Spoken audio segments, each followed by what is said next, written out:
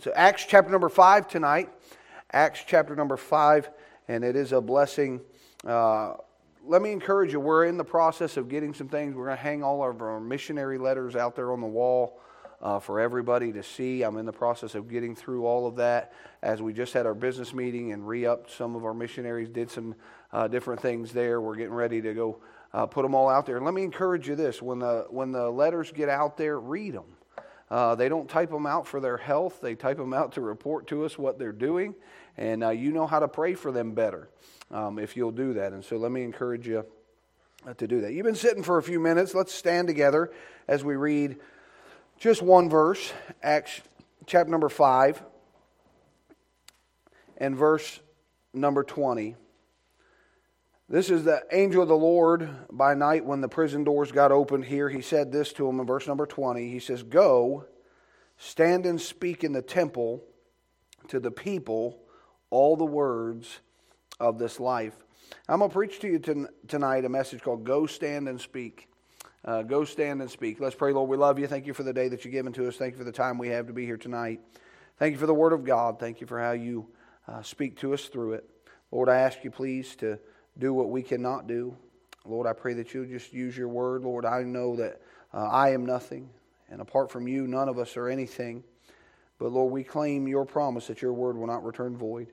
Lord, I pray tonight as we go through your word that you'll encourage us in the things of God, that you'll strengthen us, Lord, that you'll give us more boldness to serve you. And Lord, we'll give you the praise and glory for it. If there's anyone here that's not saved, I pray they'll trust you. But Lord, I pray that you'll strengthen the saint of God tonight to be a more bold witness for you. And Lord, we love you and thank you for all that you've done in Jesus' name. Amen. You can be seated. Thank you for standing. We talked about prayer last week. We were discussing in chapter number 4 what happens when the church prays. And listen, I think there's power in prayer.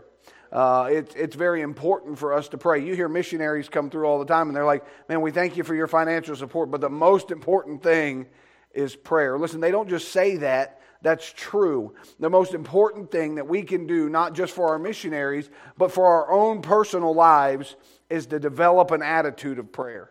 We need to learn how to pray once again. We need to learn what it means to actually go before God in prayer. And it's not just these little perfunctory prayers that we just say, well, Lord, it's just this little non-serious prayer. It's actually a sincere, heartfelt prayer. And we need to go to the Word of God, and we need to go to our knees in prayer on a daily basis, because this is what helps us in our life. I was reading this morning. I had the opportunity today to preach over at Emmanuel Christian School in Hagerstown, and I spoke to the young people and came to James chapter 4, where it says, "What is life? It is just here. It is but a vapor. It appeareth for a little while and vanisheth away." And I just began to think about life and begin to think about what is the purpose of life? What is the meaning of life? What do we do with life? And the meaning of life is found in a question, and that is, where am I going to spend eternity? Where am I going to, when I die physically on this, where am I going to spend eternity?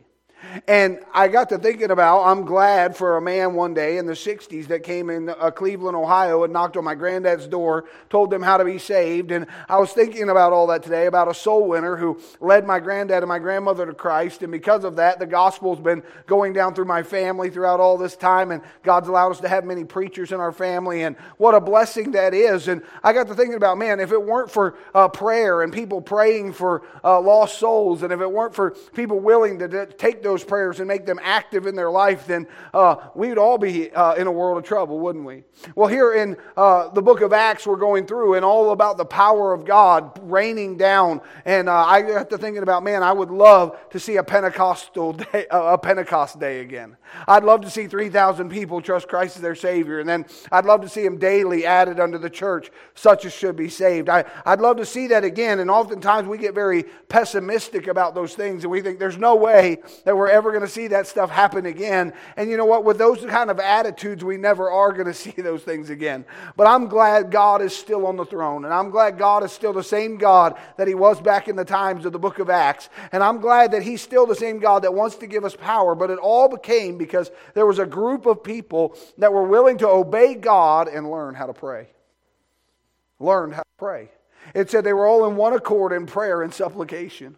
And I just began to think about all throughout. So far, we've been reading through in the book of Acts, chapter number 1, where he told them, tarry here in Jerusalem, I'm going to pour out my Spirit. And he said, ye shall receive power. After that, the Holy Ghost has come upon you. And then in chapter 2, we read about Pentecost, and where Peter preached, and man, 3,000 people were saved. And then in chapter 3 and chapter 4, you had the man at the gate called Beautiful. And here's Peter and John walking by, and they see this man, and he says, can you help me? I'm paraphrasing. And they say, silver and gold have I none, but such as I have I give to thee. Rise up and walk. And he believes in what they're talking about, and he gets strength back in his legs, and they walk in, and man, people are saying, how can you ignorant and unlearned men do all this stuff? And they said, you're focusing on us, and it's not about us. It's all about the Lord. And they preached Jesus. They said, it's him who you've crucified. And man, they put him in prison, and they told him not to preach anymore in his name. And they go back and they tell him, listen, they told us not to do that anymore. And the people just said, hey, we can't help but preach the things which we have seen and heard. And now here we are in chapter number 5. And this has to do with Ananias and Sapphira. And you know where you've heard about those things. At the end of chapter 4, remember they all were praying and they sell their possessions and give them. I'm preaching to you tonight about going home and selling everything you have and giving it to the church. Brother, them and give it to them. No, I'm just kidding. If people say, well, preacher, you're going to tell us sell everything we have and give it to the church. Sell everything we have, give it to the church. No, but you ought to be willing to do it. See, the fact is, the church, we're going to sell it and give it to people have need, and we're going to help each other out and do all of this stuff. Well, Ananias and Sapphira will say, hey, we're going to sell this piece of land that we have, and we're going to give it all to God. Whatever we get out of it, we're going to give that to the work of the Lord. And here we are in verse number 1, and I'm going to go down through this, but I'm going to talk about go standing and speaking in the temple tonight, but we're going to go back and set the groundwork for it in chapter number 5, verse number 1. It says, but a certain man named Ananias with Sapphira his wife sold a possession, part of the price, his wife also being privy to it, and brought a certain part and laid it at the apostles' feet. Then Peter said, Ananias, why hath Satan filled thine heart to lie to the Holy Ghost, and to keep back part of the price of the land? Whilst it remained, was it not thine own? And after it was sold, was it not in thine own power? Why hast thou conceived this thing in thine heart, that thou hast lied unto men, hath not lied unto men, but unto God? And Ananias, hearing these words, fell down and gave up the ghost, and great fear came on them all that heard these things. And the young men arose and wound him up, and carried him out, and buried him. And it was about the same space of 3 hours after when his wife, not knowing what was done, came in. And Peter answered unto her, tell me whether ye sold the land for so much. And she said, yea, for so much. Then Peter said unto her, how is it that ye have agreed together to tempt the Spirit of the Lord? Behold, the feet of them which hath buried thy husband are at the door, and shall carry thee out. Then fell she straightway at his feet, and yielded up the ghost. And the young men came in, and found her dead, and carrying her forth, buried her by her husband. And great fear came upon all the church, and upon as many as heard these things. Now, I heard these things growing up. I heard this story of Ananias and Sapphira, and there was times I used to think to myself, Brother Sawyer, why was God so mean that he would just kill these people just for only giving part of some land? They were still giving. They were doing a good work. They were giving to the church. They were still trying to do something and help out. But it was deeper than all of that. They had promised God something. They promised God that you can have it all. That everything that I get from this piece of land, from this possession, I'm going to sell and I'm going to give it to you. And that's what God had put on their heart, and that's what they did, or that's what they said they were going to do. But what happens is, I don't know if whether they got more for it than what they were expecting to get. I don't know if maybe they just had second thoughts about it. But all I know is they didn't give all of what they got. They only gave part of what they got. And they come down and they begin to do this. And I thought, man, why would God not just, punish them in a different way? Why would they fall down dead? Why would they do those kind of things? And I began to think to myself, man, that's kind of a brutal decision, isn't it? But then I began to think, well, God's allowed to do whatever he wants to do. And I also began to think it got deeper in this, and as I was studying into it, God revealed a purpose to me, is that I want you to take your Bibles quickly to the book of Ecclesiastes. Let's just look at something real quickly. Ecclesiastes.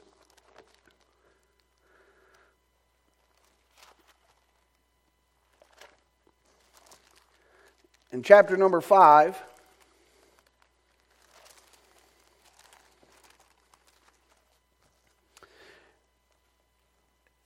And look at verse 4 and 5. It says, when thou vowest a vow unto God, defer not to pay it. For he hath no pleasure in fools, pay which thou hast vowed. Better it is that thou shouldest not vow than thou shouldest vow a vow and not pay. See, the Bible says here that if you vow a vow, it's better for you not to even vow it than to vow a vow unto God and not to keep it. See, the problem was not that they held back some of the money. The problem was they told God they were going to give it all. And so what they did is they said, you know what, God, you're going to have some of it, but not all of it. And I began to think about what they basically did is they robbed God of what was His. See, the fact of the matter is, every one of us that are saved, the Bible says you're bought with a price. That means we belong to God. That means everything about us, from the top of our head to the sole of our feet, belong to who? To God. And when we get saved and we come down to this altar, we tell the Lord, Lord, everything I have is yours. Lord, you can use me. And God, you can do whatever you want to with me. And guess what we do? We get up, we go back to our seat, and we keep back part of it, don't we? We say, God, you can have a little bit of it. You can have this part of it. And we wonder why we end up spiritually dead. We wonder why we can't spiritually have the power of God and the presence of God upon our life. Is because we're holding back something that belongs to the Lord. See, Ananias and Sapphira, I believe this took place because God was trying to show us the seriousness of holding back something from God. See, they promised God they could have it all. And they only gave Him part of it. They lied to God. He says, why do we seem dead spiritually? Because we lie to God. We tell God, you can have me. But we only mean, God, you can have the parts that I want you to have. You can't have all of me, God. You can have some of me. See, God wants all of you. God wants every part of you. You know why? Because anyone that gives their all to God is willing to be molded and shaped the way He wants you to mold and shape you. You know, it's hard to mold a piece of clay when you don't have all of it, when you only have part of it. You're trying to make this design into a tool that God wants to use, but He only has part of the clay to work with because we're not giving Him our all. See, Ananias and Sapphira in this picture held back from God. And it said, and great fear came upon all the church. Wouldn't that make you fearful? If somebody said, preacher, I gave my tithes today, and then all of a sudden they fell down dead. He said, because they lied to God. Well, I gave God everything, and boom, here they go. They fall down dead. We think, whoa, that'd scare us, wouldn't it? Well, here they did. They agreed together to lie to God. It wasn't just Ananias' thing. They agreed together that, listen, we're going to lie to God. We're going to keep back part of this for ourselves. They began to look at what they got out of it, and I believe that area of money and possessions really destroy us a lot of times, doesn't it? The Bible says the love of money is the root of all evil, piercing them even to sorrows. And the fact is, the reason why is because when we trust in that almighty dollar, we're not trusting in almighty God. See, money means nothing to God. God doesn't need money. You know what? The stock market could crash. The treasury could close down. All the gold and everything, and God still is on the throne, and God still can provide, and God still can meet every need. And the fact is, though, oftentimes Ananias and Sapphira weren't focusing on God and focusing on the work of God. They were saying, oh, we're going to look spiritual by giving this little bit of stuff in here, but we promised God everything. And we only gave God part. There was the promise of Ananias in verse 1 through 11. But I want you to look at verse 12 through 16.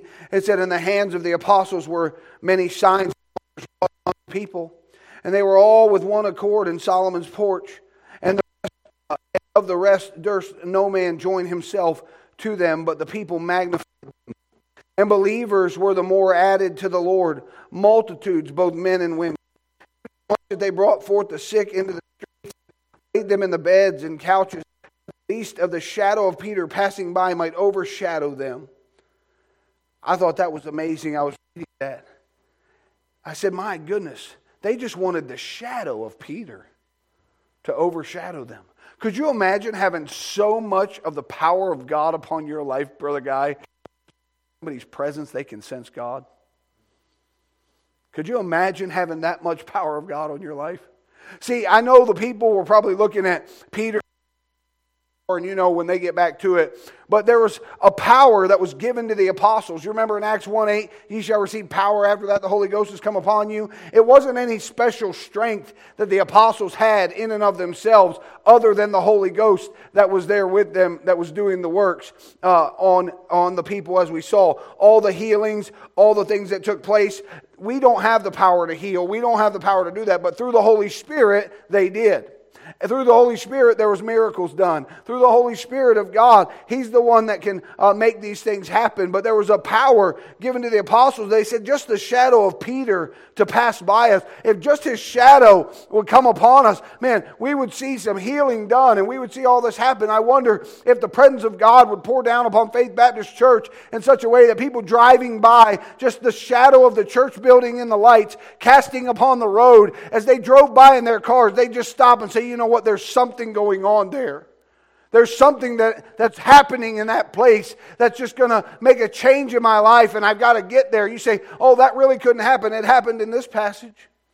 I mean, they just wanted the shadow of Peter to fall upon them. Why? Because they saw things happening, and the Holy Ghost of God was raining His power down upon these apostles. And as I was reading through it, I thought, my goodness, verse 16, it said, there came also a multitude out of the cities round about unto Jerusalem, bringing sick folk, and them which were vexed with unclean spirits, and they healed every one.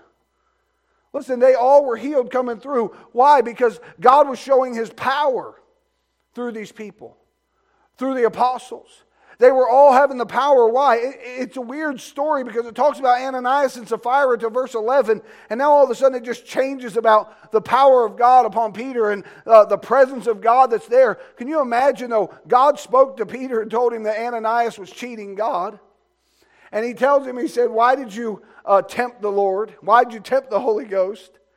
And listen, God sometimes through His Word and through preparation gives the man of God exactly what it is that you need. And when he gets up there to preach, oftentimes you think, well, who told him? Who loaded his wagon about that thing? Well, the Holy Ghost of God did. And that's what He did with Peter that night.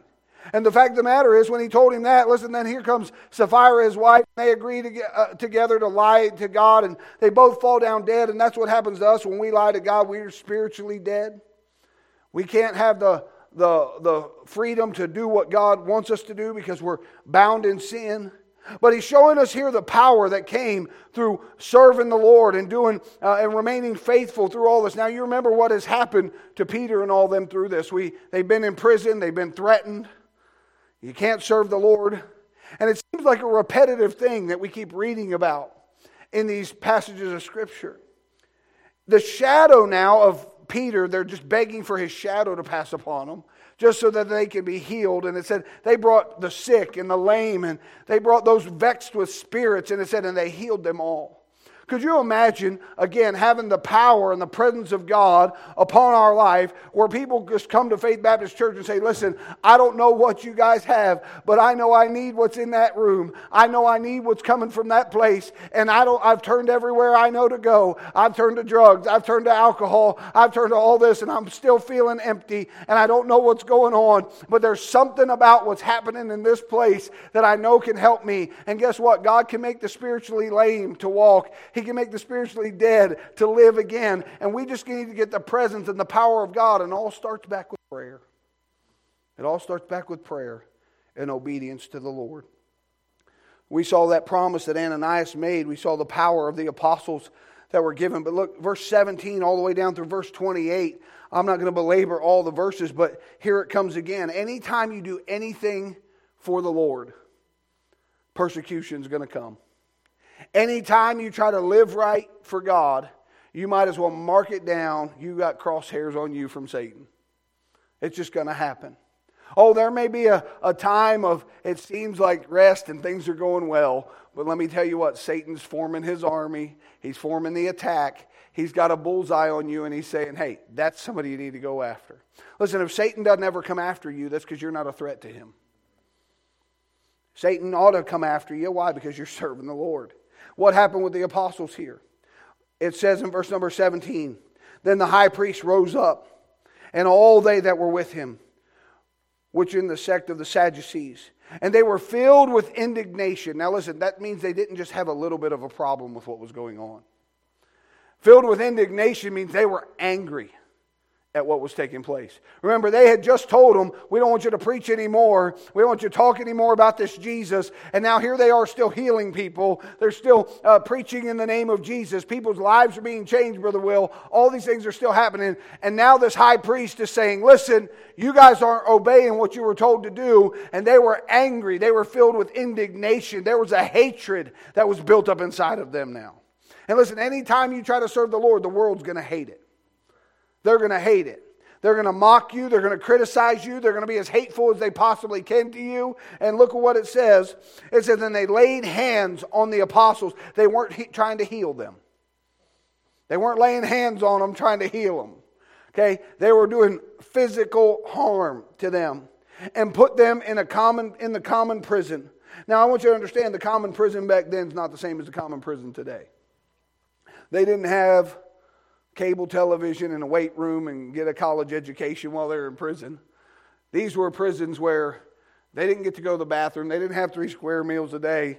They were in a prison, a dungeon, a prison. It says, but the angel of the Lord by night opened the prison doors and brought them forth and said, go stand and speak in the temple to the people all the words of this life. Now listen, I like to see God with a sense of humor.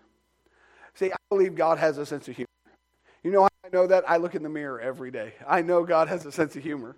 Okay? The fact is, here they are. They were told not to preach anymore in His name.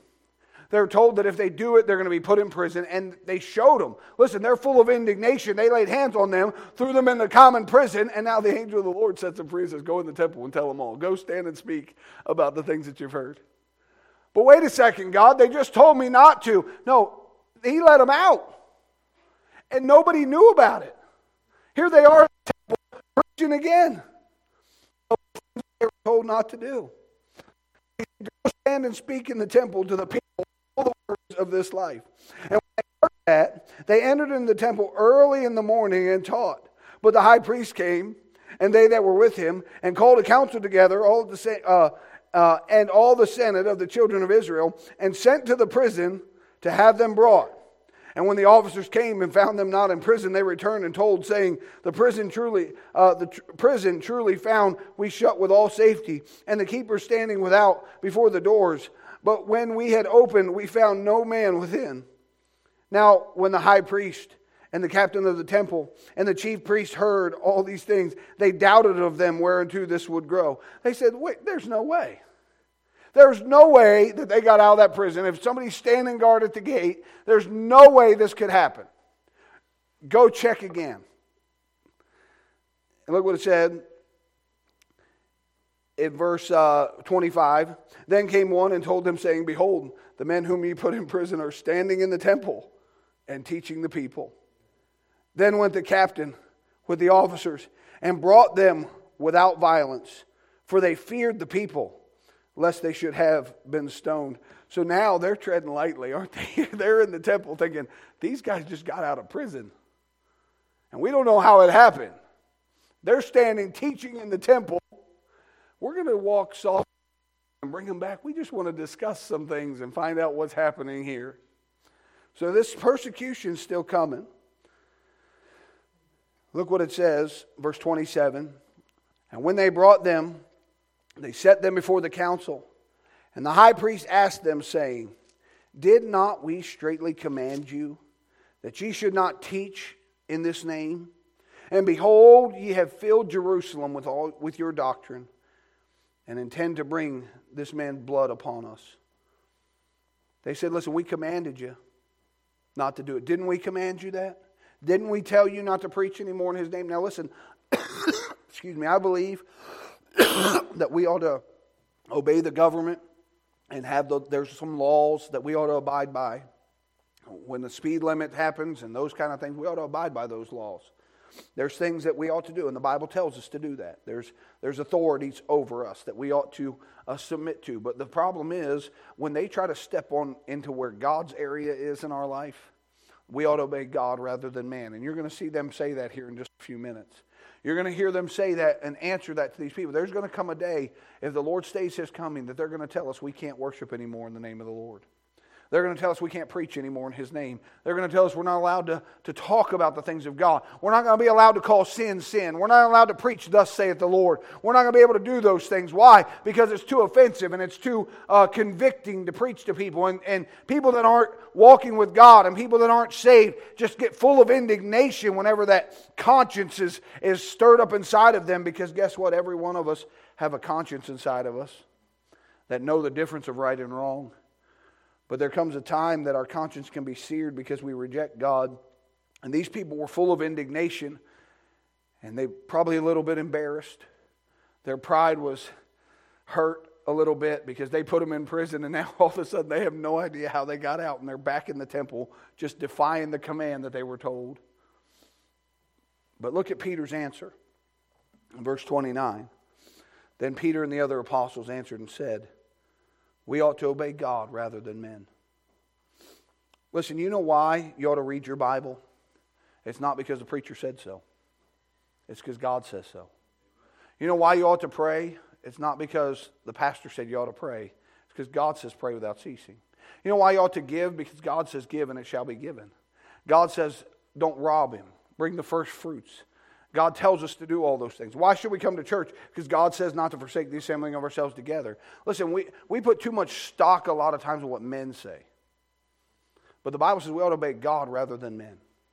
See, the reason that we call ourselves a Bible-believing, independent Baptist church is because the things that we preach in this church ought to back Scripture. We ought not to stand up here and preach our opinions and our philosophies, but thus saith the Lord. Why? Because there's authority in the Word of God, and that's what you need to put your trust in. That's what you need to put your faith in. Listen, men will fail. Men will come and go. Men's philosophies and doctrine will burn up, but God's Word will stand forever. And you need to go to it. And He said we ought to obey God rather than men. The God of our fathers raised up Jesus, whom ye slew and hanged on a tree. He keeps rubbing this in their face, doesn't he? Peter knows exactly what to say to him. He said that when they confronted him about the miracle of the man at the gate called Beautiful. He said it was Jesus whom you crucified. And now he's telling them again, the God of our fathers raised up Jesus, whom ye slew and hanged on a tree. Him hath God exalted with His right hand to be Prince and Savior, for to give the repentance to Israel and forgiveness of sins. You know what he said? Listen, guys, I don't really care what you said. God told us that Jesus, whom you crucified, the one that we got to walk with, the one that we learned from, He's the one that hanged on a tree. He's the one that came to seek and to save that which was lost. And He's the only one that can change people's lives. There they were, preaching Jesus again. And as they were going down through verse 33, when they heard that, they were cut to the heart and took counsel to slay them. Listen, rather than repenting, rather than wanting to get right when they heard about Jesus, they wanted to kill the people talking about Him. Man, they said they were cut to the heart and they figured out, how can we kill them? I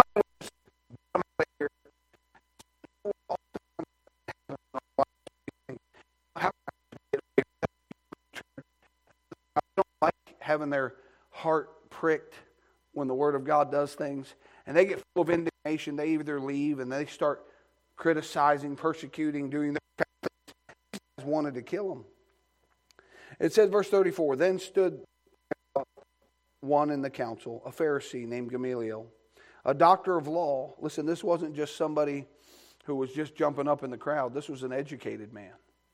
He said, a doctor of law, had in reputation among all the people, and commanded to put the apostles forth a little space, and said unto them, ye men of Israel, take heed to yourself what ye intend to do as touching these men. For before these days rose up Theudas, boasting himself to be somebody, to whom a number of men, about 400, joined themselves, who was slain, and all, as many as obeyed him, were scattered and brought to naught. After this man rose up Judas of Galilee in the days of the taxing, and drew away much people after him. He also perished, and all, even as many as obeyed him, were dispersed. And now I say unto you, refrain from these men, and let them alone. For if this counsel or this work be of men, it will come to naught. Now listen, he's right. He's right in what he's saying. He's saying, listen, if these guys are just full of wind, if they're just boasting on themselves, it's going to die out. It's going to come to a place where they're going to die, they're going to perish, it's all going to burn off the scenes here. He's like, just leave them alone. He's like, just let them alone, he said. He said, because if it is them, it's going to be scattered and brought to naught. He said, refrain from these men, let them alone, for if the counsel of the work of men, it will come to naught. He said, it's gonna just vanish off. But look what he also continues to say. But if it be of God, ye cannot overthrow it. Here is one of the Pharisees, Gamaliel. You know what he's telling them? A doctor of all. He said, listen, if this is of God, nothing you're going to do to these men is going to stop it from going forward. If this is of God, there's nothing that you can do, and there's nothing that I can do about it. And the fact of the matter is, there's nothing that the world can do about the Word of God. Nothing it can do, because it has power. And they may kill us one day, they may silence us, but the Word of our God will stand forever. The grass withereth and the flower fadeth, but the Word of our God shall stand forever. It said, but if it be of God, ye cannot overthrow it, lest happily ye be found even to fight against God. He said, unless you think it's fun to fight against God. By the way, I think he was telling them, listen, you don't want to start that battle. Because if this be of God, you're not going to win. You're not going to be able to overthrow it. Peter's answer was, we have to obey God rather than men. Jesus came to save that which was lost. And now these men are conspiring. Gamaliel's standing up and he's saying, listen guys, let's talk some sense into each other here. I want to clarify some things. If this is just these men boasting in themselves, it's going to burn up. And guess what? Whenever we try to lift ourselves up, the Bible says pride cometh before destruction, a haughty spirit before a fall. Everything that happens for the work of the Lord, I want you to understand, is not because of me and it's not because of you. It's all because of God in us. That's what it's about. We can't ever think more highly of ourselves than we ought to think. I don't care if our church name ever gets put in the sword of the Lord. I don't care if we ever get well known across the land. The fact of the matter is, it's not about people noticing you and I. It's about people noticing God in us. That's what it's about. When the name Faith Baptist Church comes out across Martinsburg, I don't want them to say, wow, that's just a wonderful group of people. Even though we do have a wonderful group of people, you know what I want them to say? Those people love God. Those people know God. You can sense God's presence when you go to Faith Baptist Church. You know that if you want a prayer answered, you need to ask that church because they're praying people. To know that it's all about God, it's not about us. But then there's a punishment that's administered. Verse 40, and to him they agreed. They said, you're right, Gamaliel. And when they had called the apostles, look what it says, and beaten them, they commanded that they should not speak in the name of Jesus and let them go. Listen, not only were they put into prison, not only were they laid hands on, thrown into that common prison, now here they were threatened again, given that command again. It said, and they were beaten. Verse 41 and 42, the proclamation continues to advance. And they departed from the presence of the council, rejoicing that they were counted worthy to suffer shame for his name. And daily in the temple and in every house, they ceased not to teach and preach Jesus Christ. It said they were beaten and said, now get out of here. And you know what most of us would have done? We'd have sucked our thumb, tucked our tail, and ran. And And we just said, I'm not going to preach anymore in His name. I'm not going to prophesy anymore in His name. I'm not going to do any more in His name. You know what, preacher? I can't go soul winning because last time I did, somebody shut the door in my face. And we get all upset about, well, I'm just, preacher, I'm just not good at talking with people. I'm not a very good orator. But you listen to those same kind of people when they're talking about things they really enjoy, and man, they won't be quiet. Yap. You know why we don't talk about the Lord? Because we're not confident in the things of God. You say, well, preacher, I just agree that some people have more of a gift. You're right, some people do. But everybody that's saved, the Bible said, let the redeemed of the Lord say so. We ought not to be ashamed to pull a gospel tract out and hand it to somebody. We ought not to be ashamed to say, let me tell you what Jesus did for me. You know what, on the back of this is some verses out of the Word of God. Changed my life completely.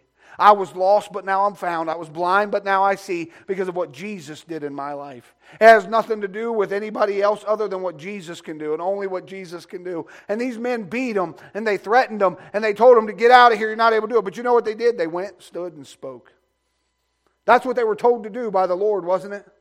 Remember the angel of the Lord, when He released them, He said this, go, stand and speak. And so they went in the temple and they stood and spoke. And they were told by men, don't do that anymore. You're not allowed to preach anymore. You're not allowed to do that. And they said, hold on, my authority comes from somebody higher than you. God told me to go stand and speak. And no matter what you try to do to me, no matter how much you try to silence me, I'm going to go, I'm going to stand, and I'm going to speak. And the proclamation advanced because they counted themselves worthy to suffer shame for their Savior. Listen, we think God's mean to us because somebody calls us a name. We're so sensitive in our Christian life.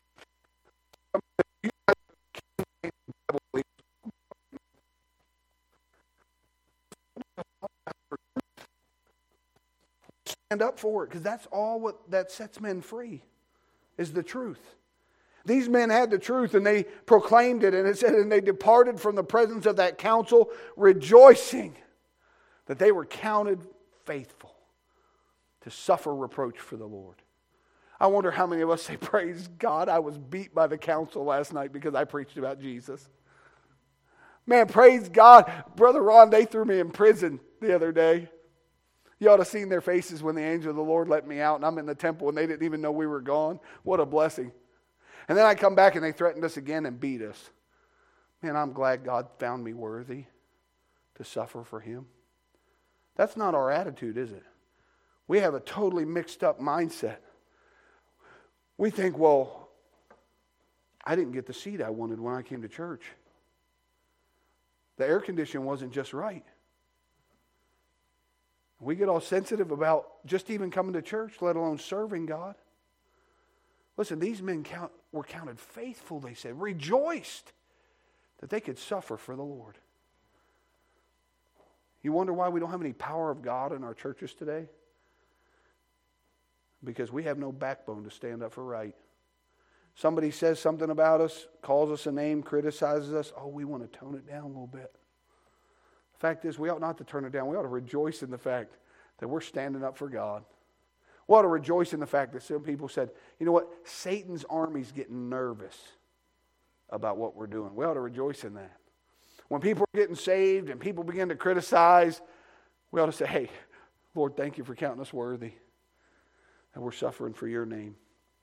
That we're doing what you want us to do. And it said, and daily in the temple and in every house, they cease not to teach and preach Jesus Christ. Why is it that we have such a hard time spending Sunday morning, Sunday night, Wednesday night in the house of God?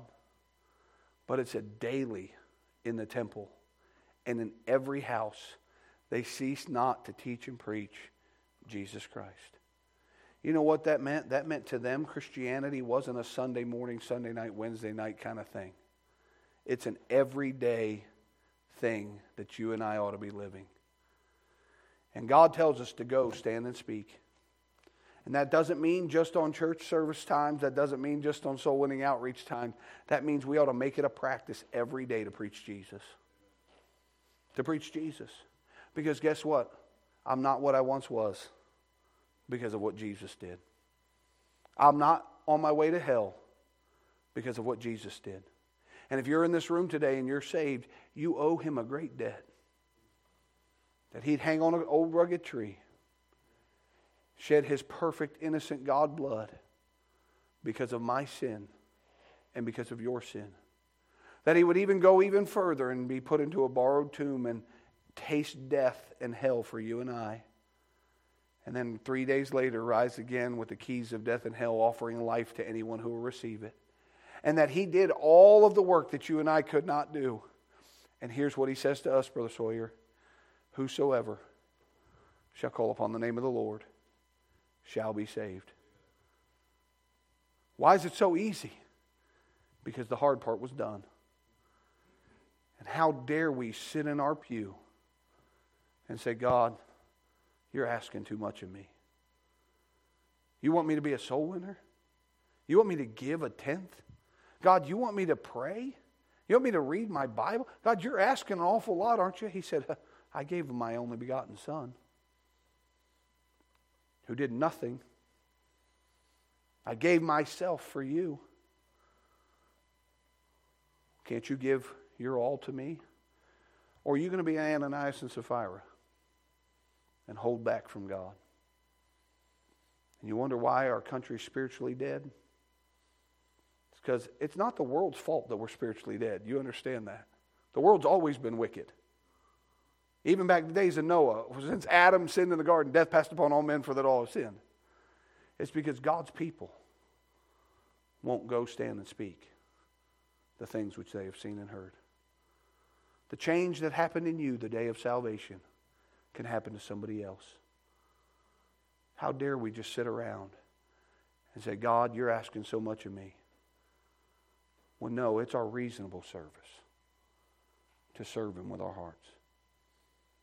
What's it going to take to stop you from talking about Jesus? Is it going to take just somebody criticizing you? Is it going to take somebody just making fun of you? Just somebody shutting the door in your face? Maybe it's just fear or pride that stops you. Listen, he said, go stand and speak. Go ye into all the world and preach the gospel to every creature. He said, go ye therefore and teach all nations. Ye are the light of the world. You know what? We have a job to do. I don't know about you, but I want revival to take place again in our land.